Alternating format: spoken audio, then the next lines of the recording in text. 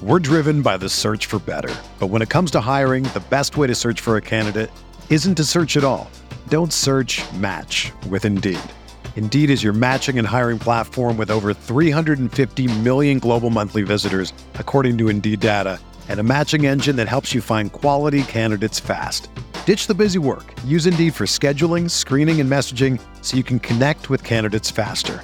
Leveraging over 140 million qualifications and preferences every day, Indeed's matching engine is constantly learning from your preferences, so the more you use Indeed, the better it gets.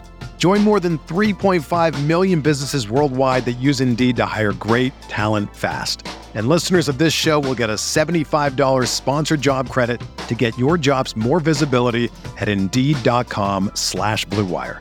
Just go to Indeed.com/Blue Wire right now and support our show by saying that you heard about Indeed on this podcast. That's Indeed.com/Blue Wire. Terms and conditions apply. Need to hire? You need Indeed. Aikman is intercepted by Sam Mills. Steve Smith is going to go all the way. Panthers win in overtime. Newton steps up, goes for the end zone. Olsen, touchdown! Brian Burns to the house. And it is caught for the touchdown by Moore. And in the foot race, McCaffrey to the end zone. He pounded on three. 1, 2, 3. He pounded.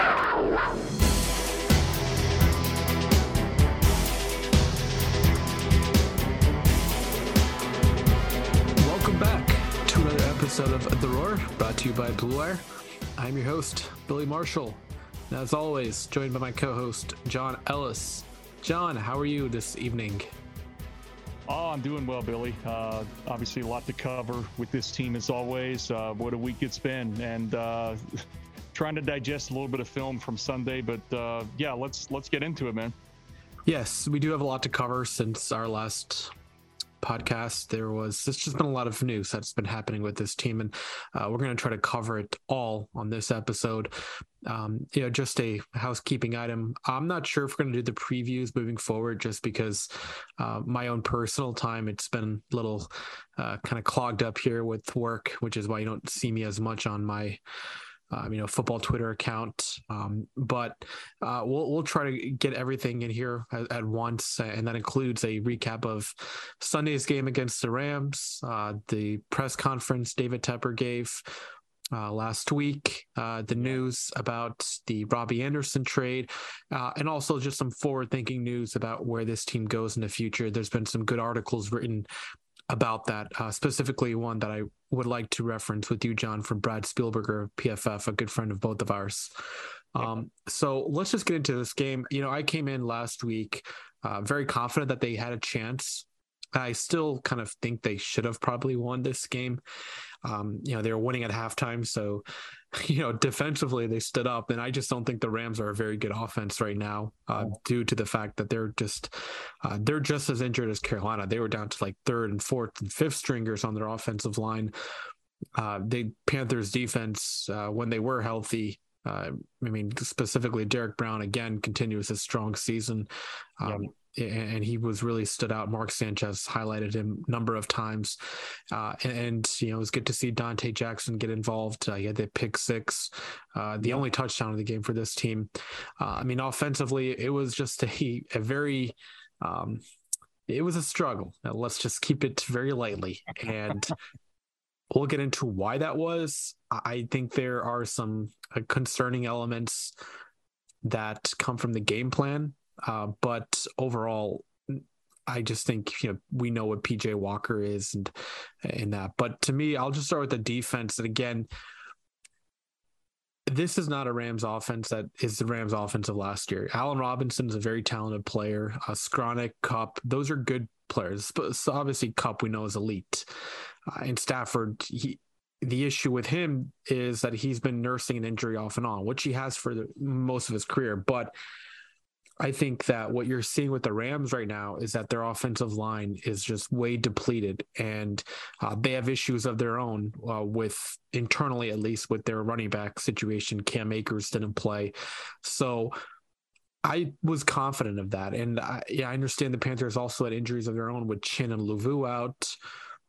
But to me, this just looked very ripe for the taking. And defensively, I thought they showed out in that first half. And unfortunately for this defense, as we saw last year, very similar theme where they just kind of wear out by the second half. And there's really not much else you can do at that point.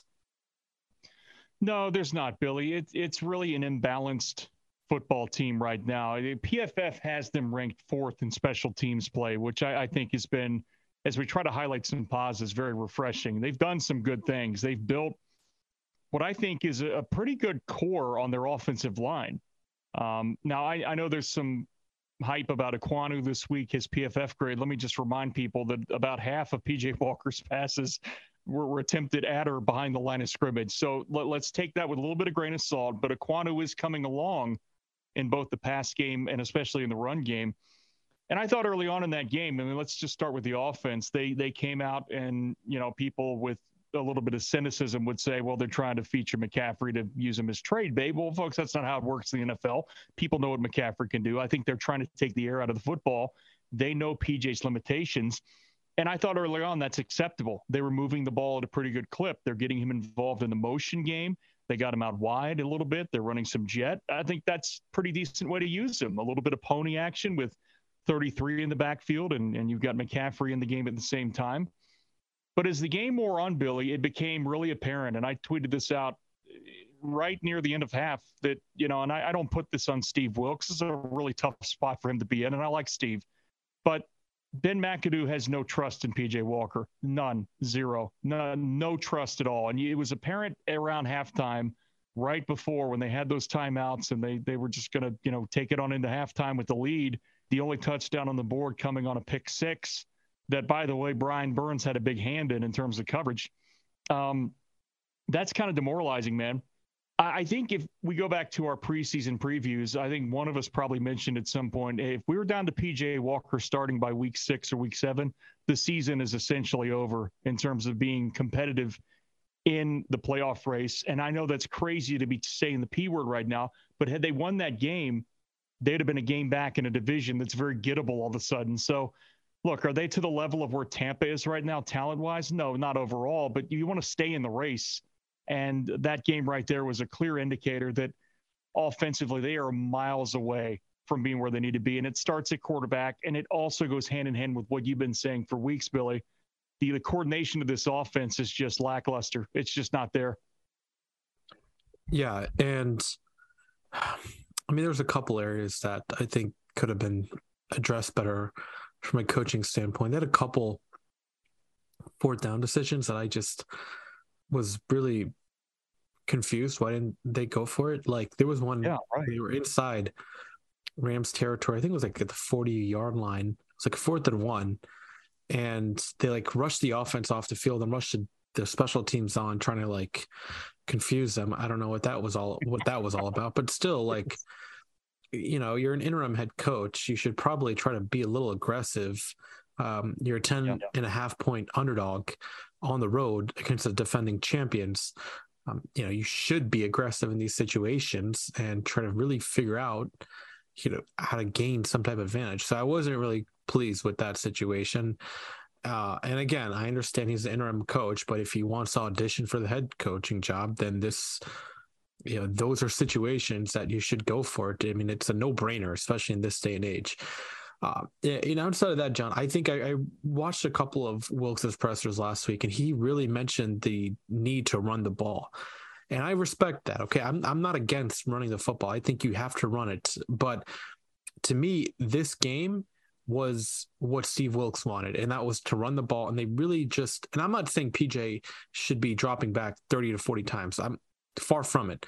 But you have to invite the element of the pass to open up the run as well. And by that, I mean, you have to get these linebackers, Wagner and Ernest Jones, to maybe take a couple steps backwards. So then when you do hand it off to McCaffrey and the linemen are going to the second level, it gives a running back a bigger hole.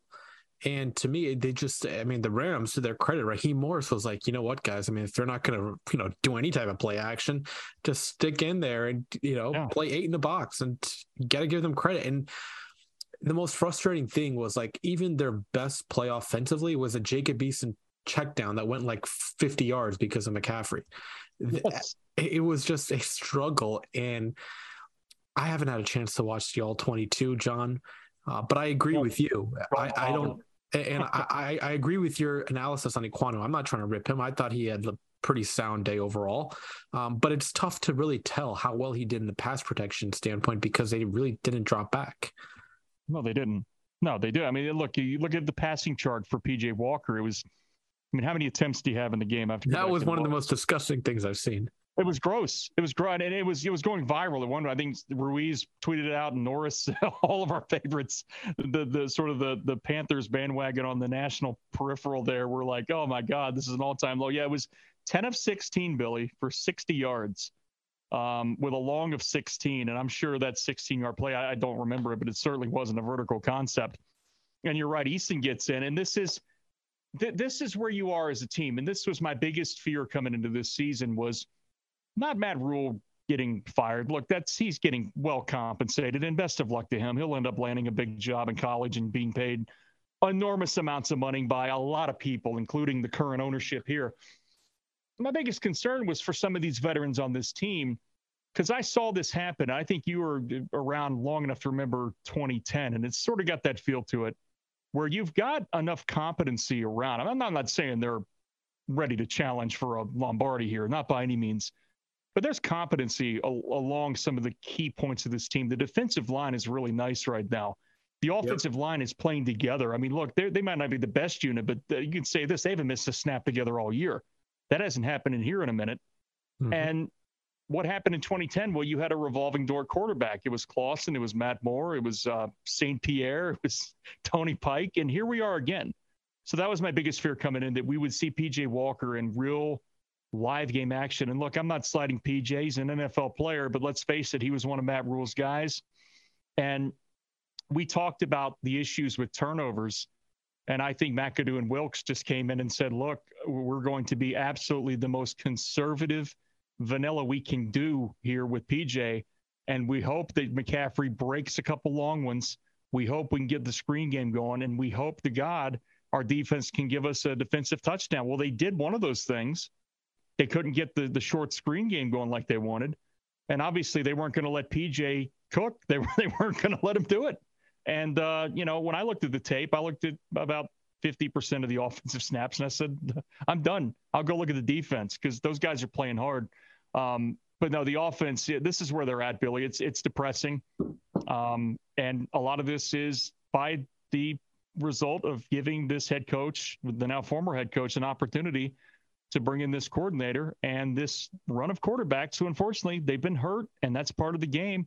And now we're sitting here, Billy, a year later, almost to the day where Sam Darnold was throwing picks to Minnesota in the opening snap and throwing picks to New England out on the boot, talking about Sam Darnold being the best option back in the lineup, when you, among all people, were saying, hey, maybe it's best if this team just stick with Bridgewater, and then maybe, again, best to just stick with Sam. They just keep chasing veterans, and hopefully they've learned their lesson by now, because this is just a mess. Yeah, and again, we'll get into those long-term conversations here in a few, but yeah, and I don't think Darnold is even close to getting ready yet, as far as just his availability to practice, and then he needs another ramp-up period to get in game shape and just get his arm ready. So I potentially don't think you see Sam Darnold until November at the earliest. Now maybe Baker gets healthy within the next 2 weeks. I saw him, shaking hands with Stafford at the end of the game. So he took the flight with the team to Los Angeles. So that's always a good sign when, a player is injured, he still travels. So he wasn't, hurt to the fact that he can't travel. But yeah, John, and I think we had this conversation about PJ Walker in the preseason when they were giving him all those snaps. And again, I'm willing to put the blame on the PJ situation on Matt Rule. Okay. I'm willing to do that 100%. But to me at this point now, I would rather see Jacob Eason. And the reason I don't care like if Eason goes out there and has a PJ Walker type game, but I just think that we know what PJ is. He's not doing anything to elevate your team. At least when I saw Eason, I mean, the guy, he definitely has a live arm. I mean, the ball just, comes out of his hands really quickly and he has a strong arm. Yeah, he threw the interception. I mean, it is what it is. It was a good play by the defender for first and foremost. I understand people want to, every interception, it's the quarterback's fault. But no, that was a really good play by, I think it was Nick Scott, the Rams safety. But it was the red zone too. It's an area that's always very difficult. And but overall, like I thought Easton he doesn't have the mobility, obviously. But if they're in a situation where you have to pick between him or Walker this week, I would rather go with Easton. And hey, maybe this time next week I can swallow my pride and realize that he has a poor game. But I just want to see something new. We know what PJ is. We've spent it for 3 years. Great guy, as you said, John. But we've done this dance with him. I think it's just move on. But it is what it is, I guess. I agree. I just quickly on that. I think it's you're in. You don't want to fold up the tent, but I think we've seen this play out enough. And I like Steve Wilkes, but Matt. I mean, Dave Tepper's already laid this out with his own language. He has to do a quote unbelievable job to get consideration. And I think honestly, they're as much as I revere Steve Wilkes for what he does on the defensive backside, the defensive side, I think this team eventually in their best interest needs to finally, and we'll get into this, I know, long term, but look into some of the offensive minds around the league as a head coach. But in terms of this game, yeah, I think Easton showed a live arm. I think he came in, he threw for one less passing yard than Walker did the whole game with 5 attempts. And I know a lot of that was a check down, but at least he tried. I mean, Walker, they were not going to let him uncork anything. And it just felt to me when I watched the film, all right, hey, look, I'm just going to do what the game plan says, dump it down. We're going to run the ball on a 2-to-1 ratio here. And then hopefully we can get to the finish line on top of the game. And that sort of bleeds back into the Matt Rule philosophy of let's just keep it close to the fourth quarter and hope we win. Well, I mean, the Giants are doing that right now, but they're actually doing some fundamental things that lead to those wins. The Panthers just seem to be under the Matt Rule line of thinking here, and McAdoo's part of that. Let's just run the clock out and hope we're on top at the end. And I just think there needs to be a lot to look at here, the way they're just operating offensively. It's very bad to watch. 100%. I couldn't agree more. And I do feel for PJ in that situation too, because you never want to be limited in terms of what you're asked to do, right. Just from a game plan standpoint. And that's just that goes to my thinking, John. It's that if you don't trust PJ enough to, execute an NFL offense, then he shouldn't be starting. And I understand that they were very restricted with their quarterback options due to the injuries, but I just think like you have to really just rip the Band-Aid off. I mean, PJ's an NFL quarterback. I think we can all respect that about him. And I understand that you also have a game plan that you want to implement, but when it's not working, after it goes 14-10, give him some opportunities to really just, show what he can do throwing the football. And I just don't think they did enough of that. He did have some misses, which we expect. And I think that just is going to lead into our discussion now with Robbie Anderson. And, full respect to him for actually speaking to the media. A lot of players in that situation, they just, like the situation with Galladay in New York, he just kind of is a guy that is also facing similar questions about his fit and role. And, I've seen some comments about how he just like after a game, he leaves after like 10 minutes. But no, Robbie has always been, accountable to the media. He's always answered questions. So he definitely deserves credit from that standpoint. And I also do think, I'm not going to sit here and bash the guy for, however long we do this podcast, but I do think that he has a point that I don't know the full story. I'm just going off what both sides say, but to me, it looks like the offense, like we've already said, was very restricted. And then because it was restricted, you're not going to need Robbie to play. And Robbie probably assumed, hey, like, why can't I play? And I think those are valid questions on his part, because again, you can't run like the Paul Johnson, Georgia Tech offense in the NFL. You got to throw the ball.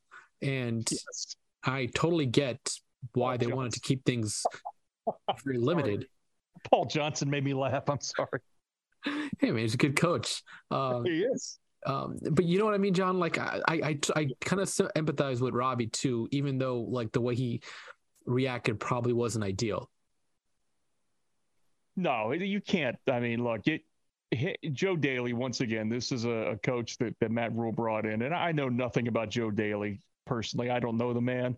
I don't even know Robbie. I just know of him. I know of his reputation. And Robbie is going to be a competitor. He's fiery, man. And I think Robbie genuinely wants to do well. He wants to win. It's not just about, give me 20 targets. It's, hey, I want to be a part of an operation that feels fluid, that feels like it's including me in the process. And I would have to imagine, Matt Rule's been a real father figure to him in a way ever since his Temple days. And I know people are kind of leaning on Robbie pretty hard these days. I just say, look, these guys are human. Stuff happens. It was probably not an easy week for Robbie to digest it, and they're paid well to handle this stuff. You never want to see, that kind of stuff on the sidelines. People talk about the Kevin Steele incident. I don't think it kind of rose to that, but it was a bad sort of sign that, okay, this can't continue. Robbie's not going to be a part of this operation. Obviously, Steve had to draw a line there on the sidelines. And I think I can respect both guys for, honestly, and I'm not trying to ride the fence here, but it is what it is. It's a bad football team, very bad offense. It's an interim coach. It's a frustrated veteran who's used to being able to, vertically stretch the field, and they're not doing anything vertically right now to highlight his skill set. So, I mean, credit to them at least for giving him the opportunity to speak, and credit for him for getting up there and actually putting together some pretty cogent thoughts about what happened and what his mindset is right now. 100% agreed. The team actually benefits from that, I think. Everybody got what they wanted at the end. Panthers get some draft compensation back. And those picks, like, people laugh at it, but those picks can be flipped and used for other picks coming up here in this draft. You never know how that process works. So to get 2 picks out of that, I thought he might get released outright at some point. So everybody kind of calmed down, got their heads together after the game. And, from what I'm told, I think that was a big part of what the process was there. Robbie, for a while, has been considered to be on the block even before Matt got fired. And, Scott and Dan and those guys shopped around, and they found a willing trade partner with Arizona, who I think probably, they got what they needed, but they might have overpaid a little bit. We'll see if it pays off for them.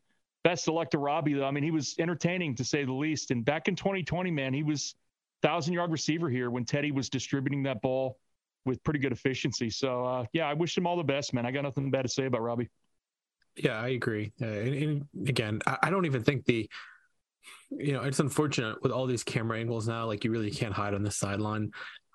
But there's outbursts all the time on it. We've seen the visual or the Brady cursing at his offensive line in Pittsburgh. I mean, and I've talked to our friend Luther Broughton, who played for the Panthers. He was on that team that I talked about, 98, where Kevin Steele and Kevin Green got into it. And his take on it was, dude, I was right there. We all forgot about it when we got to the locker room. Stuff happens on the sideline all the time. Maybe not to that degree, but it does happen. People are grown men. They patch things up. It was just, it's red meat for people on social media. And I guess I'm guilty of it. I posted the clip, but I didn't have any commentary. I'm like, here's Steve Wilkes directing Robbie Anderson to leave the game. Y'all can decide what you make of that. And I think at that point, we were going to see the last of Robbie in a Panther uniform. It's probably for the best because Matt Rule's no longer his coach. They were tight. And, Steve's trying to do his thing now. And it's just, Ben McAdoo's offense is not a good fit for any receiver, but namely Robbie Anderson. Yeah, and I did see Wilkes, actually. He was lashing out at the wide receivers coach, too, kind of telling him to quiet down. I saw that. Yeah. It wasn't just like a one-sided thing. It's unfortunate that that stuff happens, but when you are a competitor like Robbie, who gets paid a lot, you want to contribute, and I don't blame him for well, let me just say this. I don't blame him for wanting to get in. Obviously, I would have handled it a little differently, but at the same time, he's a guy who gets paid well, and I think he'll do well in Arizona, where he'll probably be much more involved. You can look a lot of places on this roster, and you can pinpoint, okay, this is where it went bad. This is where it went wrong. Robbie Anderson out there as the Z receiver or number 2 or wherever he might be lined up was not the problem for Carolina the last 2 years. I know he dropped a few balls, But trust me, you and I look at the tape enough. He was not the central problem to what plagues him right now. And I think we all know what it's been. So I'll leave it at that. Yeah. Okay, moving on now. Nothing else from that game really kind of stands out to me, John. I mean, it was a very ugly game of football, if we're being completely honest. And it's terrible. For Panthers fans, it sucks because the Chiefs and the Bills were on at the same time. So yes, I didn't really enjoy some actual high quality football. And again, it's one thing like a couple of weeks ago when they played the 49ers, at least we know the 49ers are a very like classy team. They know how to play well. But yeah, the Rams are just struggling right now too. So, I mean, looking forward, John, this team, these next five weeks, maybe it's brutal, man. I mean, you got the Bucs coming into town. They're going to be angry that they just got lost to a rookie quarterback in Pittsburgh. Yep. Then you got the Falcons twice in 3 weeks. And by the way, a fun rebuild. That's a fun rebuild down in Atlanta. I wouldn't even say they're a rebuild. They're a legitimately like good football team. I mean, I'll get to them in a second. Then you got the Bengals in between that at Cincinnati, I should say. And they look like they're finally like getting their groove back, their 2021 groove. And then you go at Baltimore again, very tough. And then you got a game against the Broncos, and I think that's probably one of their last winnable games for a while because Denver is a complete mess right now. Wilson might not even play. Looks like he has an injury that he's dealing with. And then out of the bye, you have a game at Seattle, a team that's looks very potent offensively. Yeah. Pittsburgh coming here, which again, another winnable game. Lions here. I mean, they've doing well offensively, but again, that's it's a winnable game, but I'm not sure. It'll be a sea of Steeler fans, but I mean, unlike we've seen before, I mean, they always invade. Just as a sidebar, it's going to be, I mean, if they keep on this losing track, oh boy. Yeah. And then you close out the year at Tampa, which won't be easy in that New Orleans. And the Saints are up and down, but they have some injury questions. And but we'll see. Right now, I think they have 1, 2, 3, 4 winnable games. Denver at home, Pittsburgh at home, Detroit at home, and maybe at New Orleans. So it's tough. And yeah, I understand it's the NFL. Anything can happen. It wouldn't shock me if they won one of these next 4 games, whether it's to Tampa or Atlanta or Cincinnati or whatever. But I just want to get to what the Falcons are doing real quickly. And the reason I want to is because like this is a template that the Panthers should be using moving forward. Like the Falcons are, they just seem so much better. Better to watch. First of all, I mean, you have a quarterback, Marcus Mariota, that they didn't go out and trade draft assets for. He was a free agent, and I understand there's some familiarity between him and their head coach, but at the same time, they also didn't trade up in the draft for Spencer Ritter. Excuse me, is his first name Spencer? Spencer Radler? No. Desmond Ritter. Desmond, oh my God. I don't know why I said you're down here in Gamecock country talking about Mr. Ritter or Mr. Radler. Jeez, well, I got his first name wrong. I got his last name right. Our brains are in a blender, folks. Relax. We get the quarterback straight now. But you get what I'm saying, though. Like they took him in the 3rd round, no trade up, anything like that. And he's not even playing. And they just look so much better efficient. And it's Cordell Patterson has missed time. They got like running backs just coming in and out. And I don't know, John, that's a very fun team that looks like they have a chance to actually have some sustainability moving forward. And they moved from Matt Ryan. They got into the Watson sweepstakes. They struck out and they pivoted really well. I don't know, man. I feel like this is a template you can use, that you don't have to overpay to get a good quarterback to run your offensive system. Exactly. And that's where coaching comes in, Billy. I mean, look, they've got you can't undo what was done. And, hopefully David Tepper has learned some valuable lessons here, but when they put together the initial coaching staff, it was rife with Baylor, Temple, with a sprinkle of NFL experience in there. And then you can't just go into an offseason and say, okay, Matt, we're going to bring you back, but you got to go bring in some rock star coordinators and throw them all together. And by the way, you need to find a new quarterback while you're at it. and install an entire new offense. And, oh, yeah, by the way, put this entire new offensive line together. Now, part of that they've done pretty well. But overall, look, Arthur Smith, Dean Pease, they're maximizing everything right now. I mean, they're getting the most out of that roster. They're almost last in the league right now in pass attempts per game. I mean, they've only thrown right now, let me just check this, 137 passes on the season. And they're averaging 6.3 net yards per attempt. That's 11th in the league. So that's good efficiency. They're maximizing every pass attempt. In the running game, they're averaging, right around 4.9 yards per carry. And they're doing it with, like you said, a number of guys. They're creative. They use a lot of motion. They get guys out in space. There's a concept and a scheme and a design to their offense that makes sense. And you can see it coming together. And they're winning games, and that's really what matters. And it's a testament to what they're doing. I'm not saying they're going to go all the way here, but they're right there neck and neck with Tampa. They should have beaten Bucs had not been for that ridiculous penalty.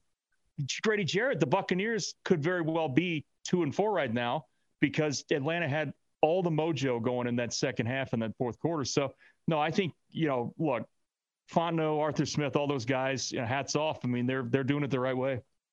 Yeah, and we didn't get a chance to cover Tepper's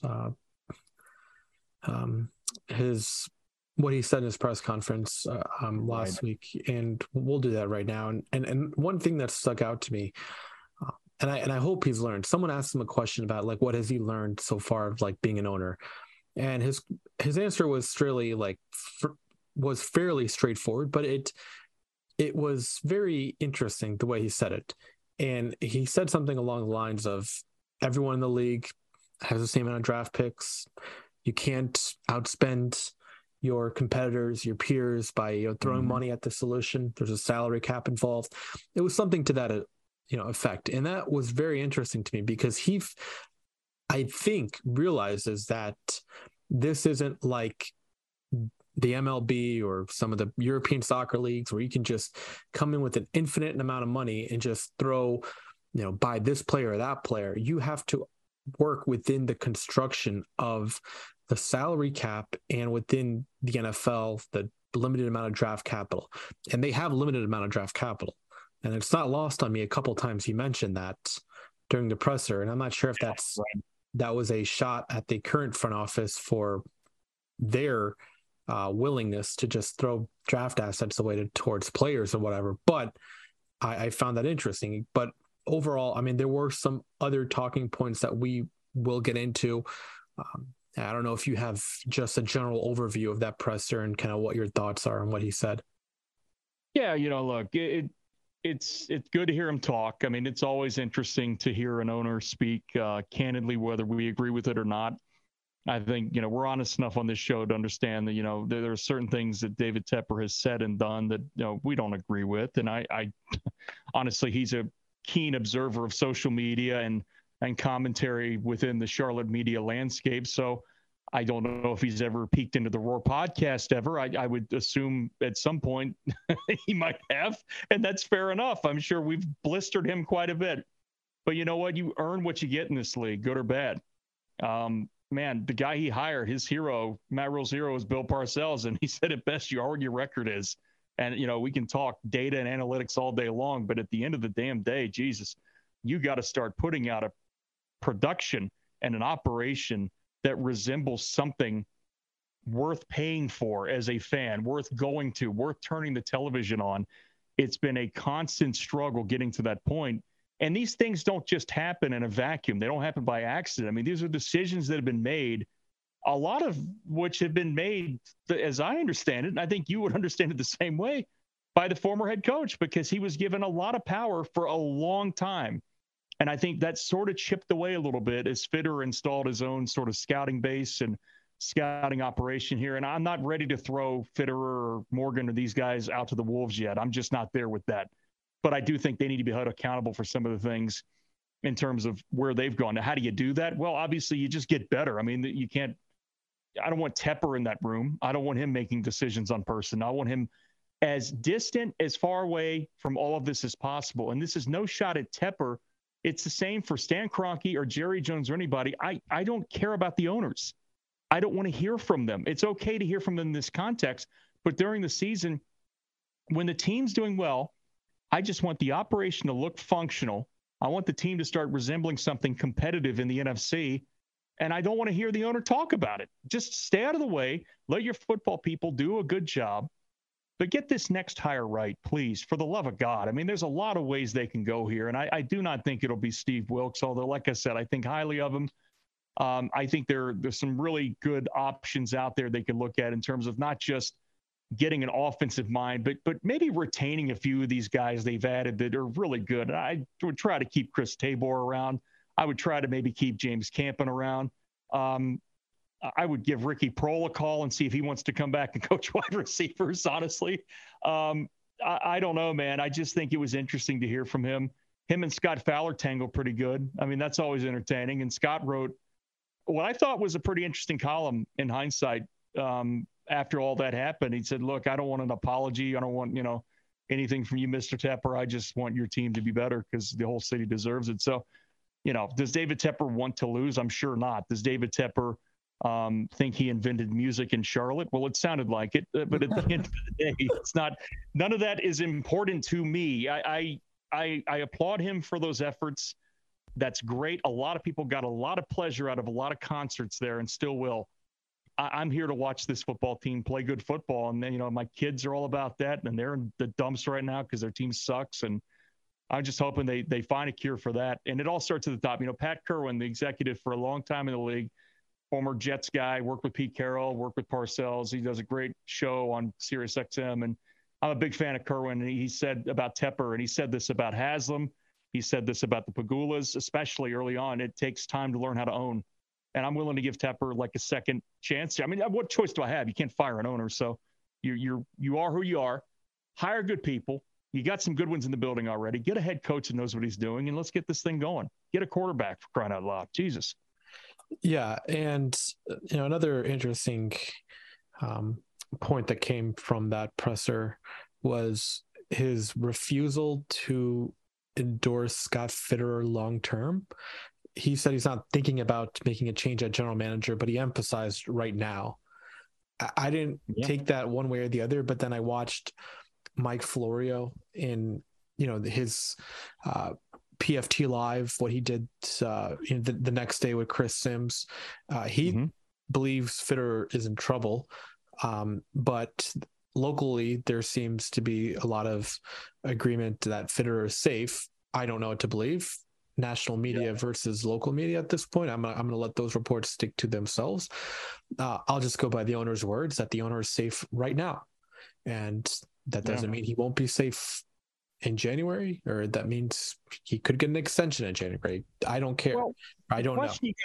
What you got to get to the bottom of, and obviously we'll never know the full answer to this. And it's maybe someday it'll come out. You've already seen Jonathan Jones, who's one of my favorites. So he put out some reporting on Matt Rule about, the brand and all the stuff we suspected that was going on in terms of, try to, let's supplant keep pounding with this just god awful college mantra that does not play in the NFL at all. And it's like, okay, I will say that confirms a lot of what I thought about who he was. And that's fine enough. Doesn't mean he's a bad person, just means that's not NFL material. I agree. That's very, very, I don't know if you listen to the Split Zone Duo podcast. It's a college football podcast. It's really good. Great show. I didn't hear it lately. No, what do they say? No, they just think like even the social media part, that's a lot of college coaches do that. A lot of good ones. A lot of guys like Lincoln Riley, guys like Dabo, guys like Saban, Kirby. They like to control the message. And that's I can attest totally to that. 100%. That's totally relevant in college football, in my opinion. You have to do that. But I agree. It's a college thing, not a pro thing. No, it is. I think, is Scott Fitterer in trouble? Well, you got to take stock as an owner. And I just hope, who do you rely on here? If you're David Tepper, who's your, it's right now it's Steve Drummond. We know Steve a little bit. Steve, I actually kind of know Steve a little bit because he used to be the lead PR guy for the Panthers. And he was one of the guys kind enough when I covered my first camp back when Ron and Cam were here their first year. And so that was his job. And now he's basically the VP of football operations now. And I'm not saying he's unqualified. I think Steve's a really good dude and a smart guy. I just wonder if, like, in this future venture, like, Kevin Colbert, for instance, an old Steeler guy sitting out there as maybe a consultant type of role. I don't think they need to go out and get maybe a search firm, but I think you need to, like the Ernie Accorsi thing, you need to, find somebody who has some type of, maybe I would say it'd be John Fox, but he's currently employed by the Colts. Find somebody who's been around this, operation before, or around any operation with success, and lean on them for a little bit of guidance as far as where you go. Because I don't, David Tepper's resume as far as hiring the next coach right now, it amounts to sitting outside of Matt Rule's home in Waco and offering him more money than the Giants would. And that's really what it came down to. Now, who else did they interview? I mean, Bieniemy. I think that ship might be sailing for Eric for whatever reason. McCarthy, I don't think you're doing a whole lot better there. I do. No, maybe. I mean, at least staffing overall, they would have had a more professional staff. I'm not going to sit here and clamor for Mike McCarthy. I'm not going to say they missed out on the boat. I do think, though, that he's a professional NFL coach, and just what he did with Cooper Rush, I think, speaks to his competency as an NFL coach. Again, I don't care that they missed out on him, but I just think that he's much more of an NFL coach. Definitely. I think they got to nail this. So I mean, they can't afford to go down this path again where you misfire. And there was a report out yesterday, Billy, and I hope to goodness it's not true, that Jack Easterby's name was mentioned in connection with Carolina. Where did you see that report? I believe that was on Pro Football Talk. Florio tweeted that out a couple of times. That one of the teams that could be connected to Carolina would be to Jack Easterby would be Carolina. And obviously Easterby's kind of a local guy here. He was a Newberry College guy right down the road from me. But I would have zero interest in bringing that into my building. And I speak no ill will towards Jack Easterby personally. I don't know the man. I've just heard enough bad stuff going on in that Texans culture to know that that's not the direction you want to go. And I just think Tepper needs to lean on somebody other than Fitterer a little bit to kind of size up where they're going next. And I just wonder who that's going to be, because if you don't fully trust Scott, which I can't speak to, I can only go on his quotes from his press conference, which you said earlier. You got to lean on somebody and just make sure you don't have to hit a home run. Just don't strike out. I mean, find some competency at the head coach position. You've got some good young candidates out there, and not even young. You got candidates all over the board that could fit what you want to do. But it's just as much about staffing around the head coach as it is getting the guy. I always lean in this direction. I'll leave you with this. Like, and I've heard this said before by guys like Kerwin and others who've hired before, and especially in this current environment. If you want sustainability on offense, it might be wise to hire an offensive head coach, because you see these OCs getting scooped up after 2 or 3 years that are hot commodities, and they get the head coaching gigs, and it's harder to replace those guys. So I don't know. I mean, I just think they need to be thinking about, Shane Steichen, Waldron, guys like that need to be on their radar right now. Yeah. The only thing I'll say is that watching the game, they showed Tepper in the suite he was sitting at with his wife, and beneath him was Samir Suleiman, and I'm guessing the other members of the front office probably share a suite with Tepper during the games. So I don't necessarily think they're secluded from any kind of conversations. If they were, then I would probably be a little more worried about Scott Fitterer's long-term future. But I'm going to lean on the local guys right now. I think, like, I saw Josh Klein tweet this earlier, and Fitterer feels pretty safe. I'm paraphrasing here, but that's kind of what Josh was getting at. And I've seen others kind of indicate that, and I think that's probably the smart thing to do. We got to see, obviously Scott without Matt. Let's detach Fitterer and just as importantly, like Cole Spencer, Dan Morgan, and some of the new scouts here in the building, Jeff Morrow and others that have been here for a while. Let's try to detach those guys from what Matt was, which was really just a college coach stuck in an NFL building, like you said, with his hands on way too many buttons. Let's see how they operate without that sort of dynamic. And I think if that fails, then we'll go from there. So I think you got to at least imagine half of these bad trades were on the head coach, at least. But that's just my theory. No, and that's again, you could be right. I still haven't found that Easterby Panthers piece, but I did see something that Jason La Canfora wrote last week, where he said that An NFL executive likened the power and influence of the guy you've already mentioned, Stephen Drummond, within the Panthers to that of Easterby. So essentially what he's saying is that Drummond, who doesn't have a personnel or football operations background, supposedly holds considerable sway with ownership and is consulted on in all key manners. The executive quoted, "It's the same dynamic as Easterby, just doesn't get as much attention." I don't know. I don't know what Stephen Drummond has done that would elicit any type of negative reaction. I think with Easterby, it was pretty clear the guy was running the organization into the ground in Houston. I don't think, at least to my knowledge, Drummond seems like a really nice guy and doesn't seem like he's, someone that's kind of tearing the organization apart. But yeah, I don't know. That's just something to keep in mind. Here's the Florio tweet, by the way. This was 2 days ago, it looks like. After his exit in Houston, will Jack Easterby end up on another NFL team? Apparently, he's already begun looking for a landing spot. And then he quote tweeted that himself and says, 2 different people have said Carolina. He apparently almost went there before going to Houston. That's from Mike Florio back on the 17th at 11:43 a.m. So, look, I don't have anything to back that up. I'll just leave it at that's not the direction that they need to be going in right now at all. At all. Yeah, that would when he went to, do you know what year he went to Houston? I don't recall, no. But I know there's been a lot of conversation about how it went with him in Houston, and it wasn't pleasant. Yeah, that I don't know. Like I just wonder when he went to Houston, like if Tepper was the owner by then, or if this was still under the Jerry Richardson administration. But it looks it seems like it was under probably. I'll have to do some research. Yeah, no, I'm just looking at he was with the New England Patriots for a while, I think. Easterby. Yeah, so he tried to.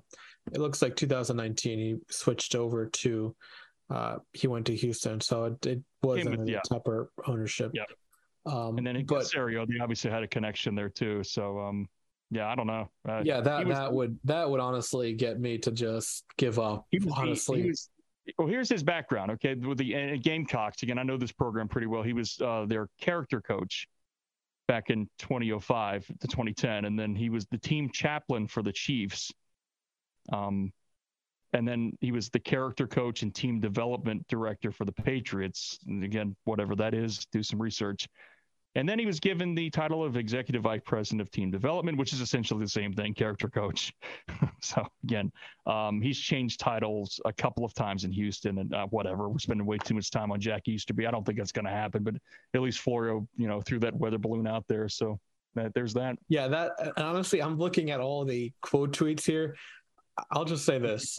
If you want your fan base to hate you more than they already hate you, I don't even know what to say. That would honestly just that would be the Lombardi Trophy of hatred right there. Like, okay, that would honestly just, now we're gonna go down that road after all that dysfunction in Houston. Jesus. No. Yeah, I'm not sure that would I don't know, that would be very bad.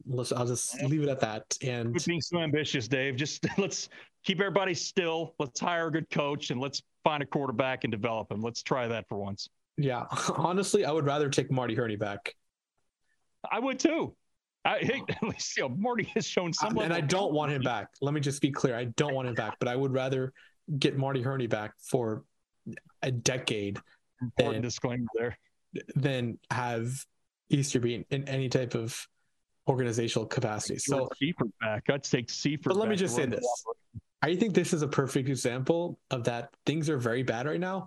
Things can always get worse. So just keep that in mind, because we thought last year.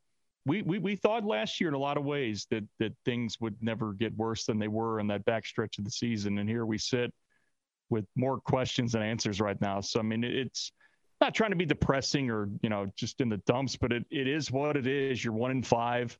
You kind of loaded up to make this season competitive, and injuries and other factors have just let you down. And offensively, once again, I know that's kind of the theme here. They're broken. They're really broken, and they've got to They got a lot of money invested in a lot of guys in that offense, so it's unfortunate. Yeah, and again, just long-term thinking.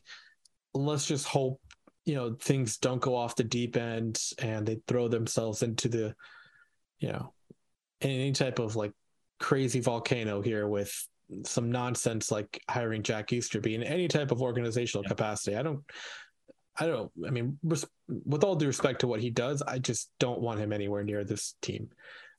He can do his character coaching and whatever, he can do it privately. He can do it for another team, whoever wants. I just don't want any of that issues here.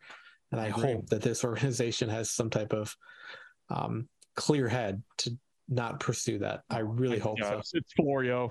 Florio is right half the time, and there's other times where he's probably not right. So I've seen no other people report that substantially. So hopefully it's just, if you're interested in seeing good football and a smooth operation, that's just a false alarm, because that would really be a setback, I think. Yeah. But anyway, let's get to like the matter at hand here. Moving forward with this team, they've already shipped off Robbie Anderson, and the question is, who next, and what are they going to do moving forward? There's been a lot of reports regarding Christian McCaffrey. Some people labeling it as the Bills and the 49ers as options, and teams have checked in with the Panthers, but there's never been anything to the limit of actual trade parameters or put in place. But to me, look, there is no way any team in 2022 is trading multiple first-round picks for any running back. I don't care if it's Bo Jackson mixed with Barry Sanders and mixed with, Christian McCaffrey or whoever. Like, you are not getting multiple first-round picks for any running back, let alone Christian McCaffrey. Could you get a first-round pick? I highly doubt you could even get that.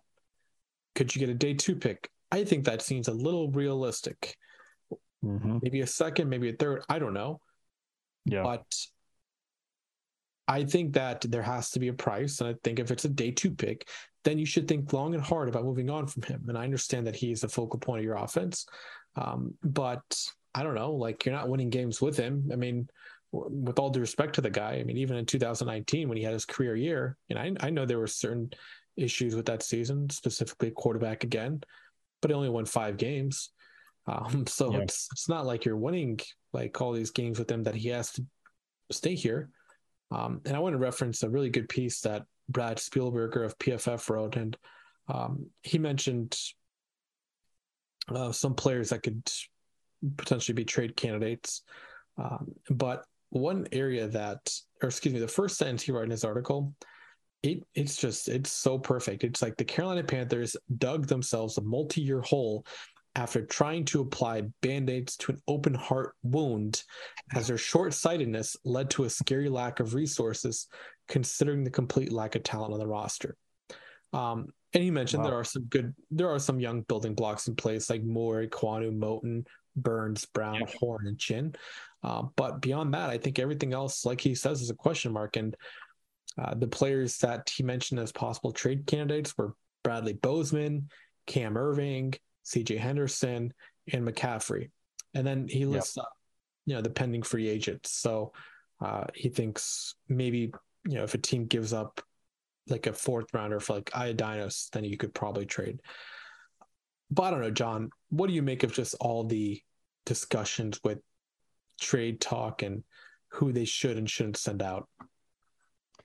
Yeah, I'm leaning on no fire sale right now. Now, I mean, there's a difference between what I might do versus what I think is going to happen. I look at McCaffrey as, a square peg round hole type of situation. Like, every time there's been a full season, at least since Rivera, well, I would say Mike Shula in particular, who I still think did one of the best jobs of utilizing him, because he had the luxury of having both Jonathan Stewart and Cam Newton with some hella good legs at the time to work a nice triple option offense into the mix and run some good pony formations out of.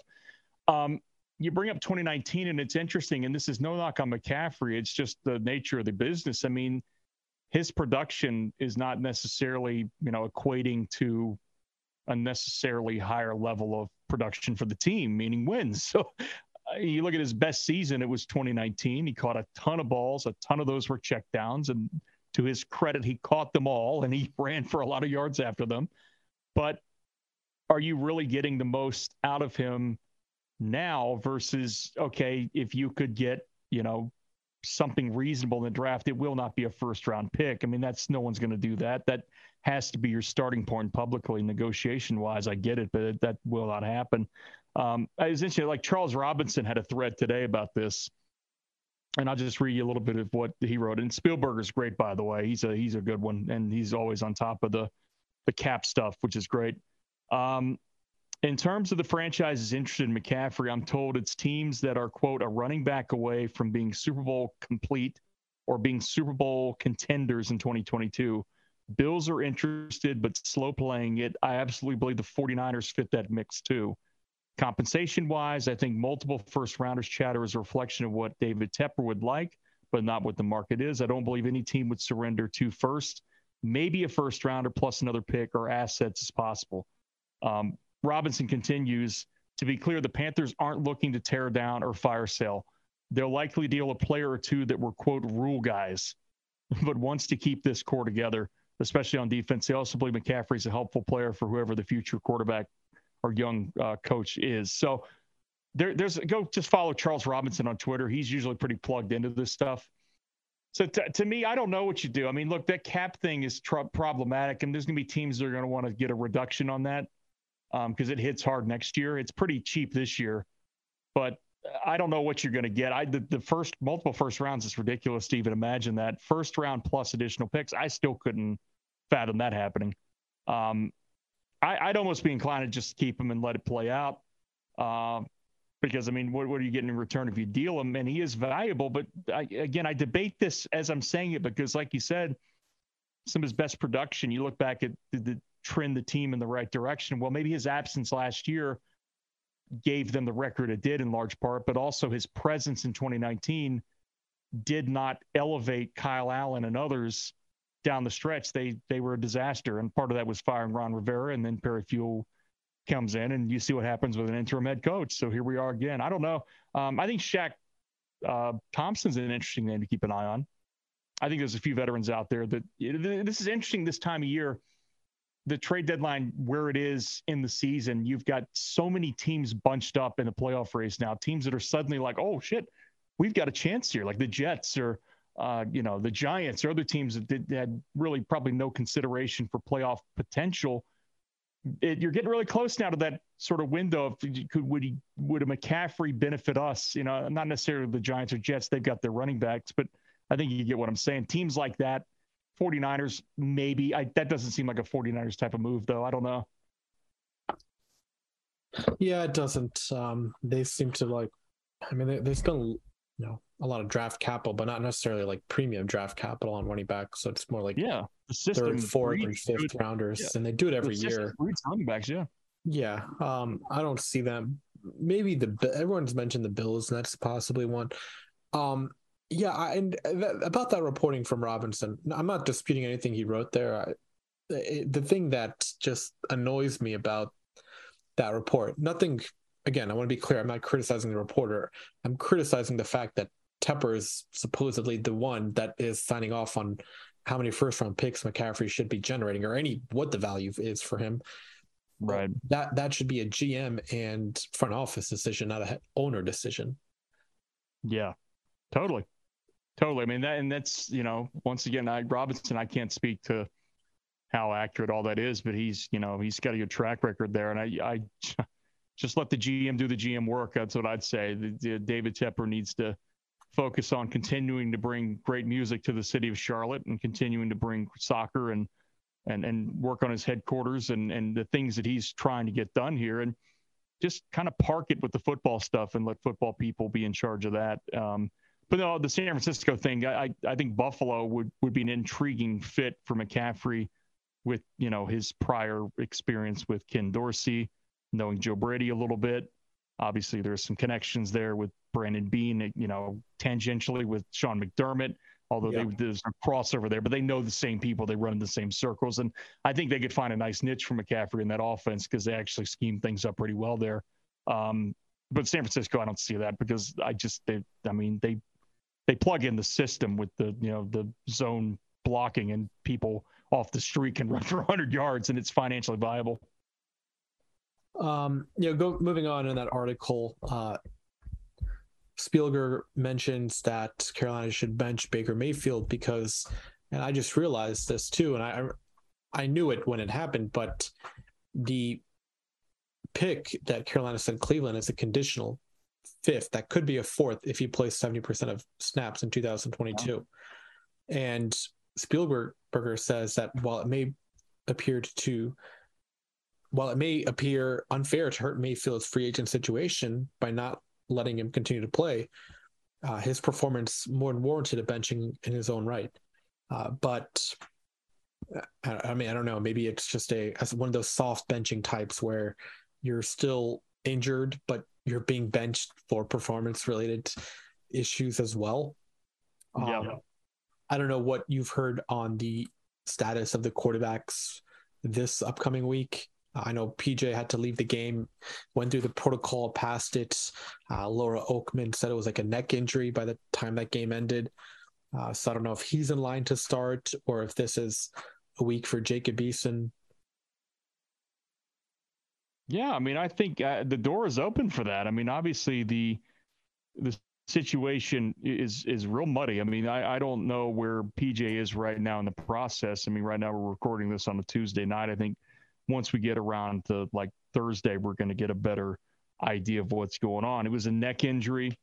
He said that he thinks he should be able to play next week. Now, man, obviously that's an evaluation decision as well in terms of, injuries aside. Do you want to start looking at, the other guy, which right now is Jacob Eason, because I think Baker's a ways out here. And I think Sam, like you said earlier, is a ways out. So I don't know. We'll keep an eye on it, but I would imagine if he's healthy and ready to go, it'd be PJ once again. I'd be shocked, but maybe they'll go with Eason. I don't know.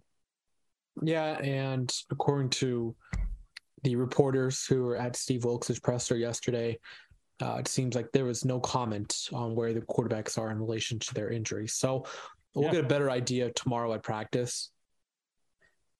But it's been kind of quiet. They're playing it close to the vest, and I get it. You're trying to maintain a competitive edge. It's the right way to talk to the media. It's just there's no need to make that decision right now. But I think you brace yourselves because Tampa always does it right defensively, whether they have the personnel healthy or not.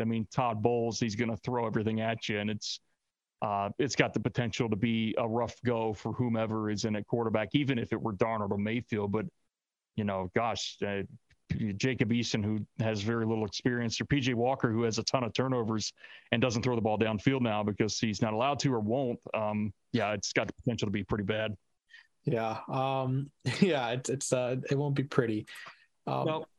But, John, as we do close out here, it's been a very good conversation. Just dissecting where the team goes moving forward. Again, I don't necessarily expect any fire sales either. I know this is why I don't want to get myself in trouble, but this is why people just latch onto everything with social media. They see a video from Brian Burns on Instagram about like the 49ers and the Rams. Oh my God. And, I like Sosa. He's a good friend of mine. You know him too. He likes to have fun and poke jokes here and there. Yeah. And the same thing with Jordan Elliott, who covers the 49ers. I don't think they're making that stuff up. I don't know where that video came from. I don't know where either video came from. I follow Burns on Instagram. I didn't see on this page. I don't know what you saw. Again, I don't know. Maybe he just really likes Jimmy Garoppolo. I don't know. But again, I didn't see the video. So I'm not suggesting anyone made up, a fabricated video and just threw it out there on Twitter. Do you want to spend a second addressing this? Yeah, I think you look at the track record of what professional athletes post on Instagram, and usually the good stuff, the juicy stuff is on Insta because you get the stories and you get the little reels there. And I don't participate in Facebook very much anymore. I don't, unless it's just to kind of like trade pictures with, my relatives, like, hey, what's going on with your family and all that. But like Instagram is where the real meat comes out in terms of how this stuff is perceived. And look, I think the individual mentioned earlier, we both know him, and it's all good and fun. But I'll say this, like, take everything with a grain of salt. I'll say this without knowing anything for sure, and I don't want to speak out of turn here, but Burns in particular, he's not tweeting that, oh, please trade me to the Rams. Oh, come on, come get me, 49ers. That's not what we're doing. If anything, it's a troll job or just having some fun. These guys are humans, man. They like to laugh too. So just understand that most of what you see there, 90% of the time, it's nothing. And I just think if Brian Burns does get traded, I don't know if that's a great decision. I don't think they're trying to do that right now. In fact, I'm pretty certain they're not. And if they got a first rounder out of it, you got to think about it, but don't go on Instagram and draw conclusions that, oh boy, there's a Jimmy Garoppolo highlight reel, and oh, there's a ram, and look at the other 50 things. The guy posts animals all day. He's a wildlife connoisseur. And he did. A ram, I get it. He's kind of a troll. It's a funny guy. He's got a sense of humor. Just understand Brian is he's wired a little bit different in a good way. I like it. I actually kind of got a kick out of it. No, and I looking at his pictures that he posted, or excuse me, his story today, and he has a few posts of Black Panthers. So let's just I think we can all relax. Although it was funny to see Sosa's, some of the algos suggested for you was about like a bunch of Instagram models. I saw that. It's like, oh boy. That's I'm like, come on, Sosa, what are you doing on IG, bro? You called yourself out there. Yeah, that's why I stay off the gram, man. I'm too old for that shit. I just go on Twitter and shit post and get on out of there. Yeah, that's how you get in trouble. But anyway, I agree with you. I don't see Burns getting dealt unless a team comes in with like an offer that includes multiple first round picks.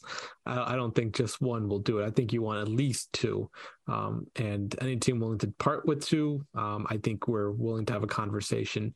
But with all that said, John, pretty good, podcast here. Any final thoughts?